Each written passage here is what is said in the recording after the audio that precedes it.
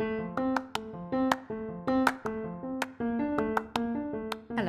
and welcome to Let's Talk About Autism. My name is Emily, and I'm a psychology student. In this podcast, let's talk about everything autism, from where it all began to what we know now. Learning, playing, and teaching doesn't have to always be organised. It can occur naturally, in the moment, and on its own.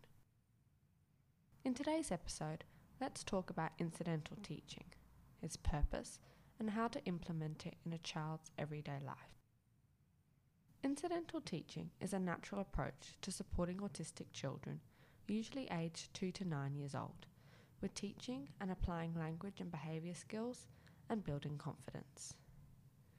Incidental teaching provides parents, teachers, or other important adults in a child's life with the opportunity to teach and communicate, usually through play.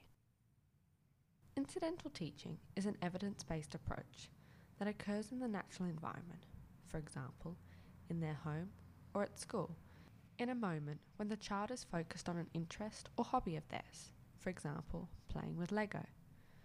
This is because incidental teaching stems from the idea that when a skill is rewarded, a child is more likely to remember the skill and use it. The approach provides the perfect opportunity for child-led learning, as it relies on the child's natural interest for a teaching moment to occur.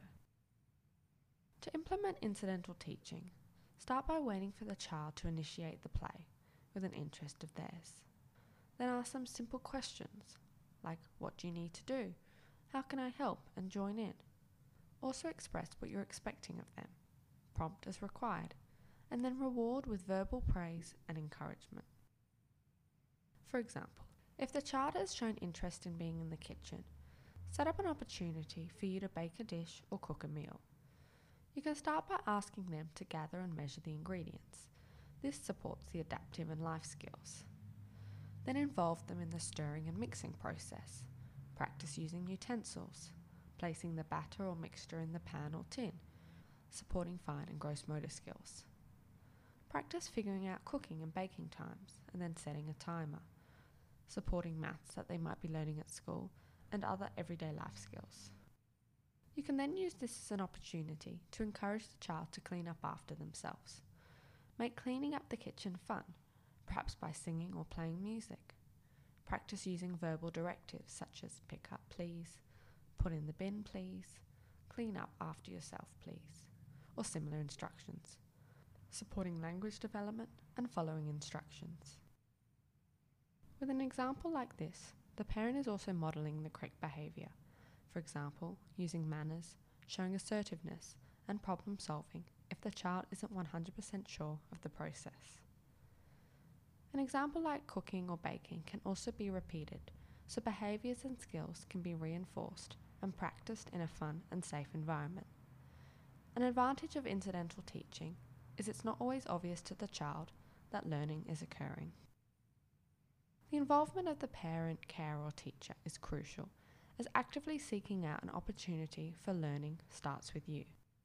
Your involvement will vary for certain situations and for the child's age, and takes time, but the positive effects on their behaviour and communication is clear. Allied health professionals such as psychologists, speech pathologists, and occupational therapists can guide and educate you in the best way to support your child with incidental teaching and learning.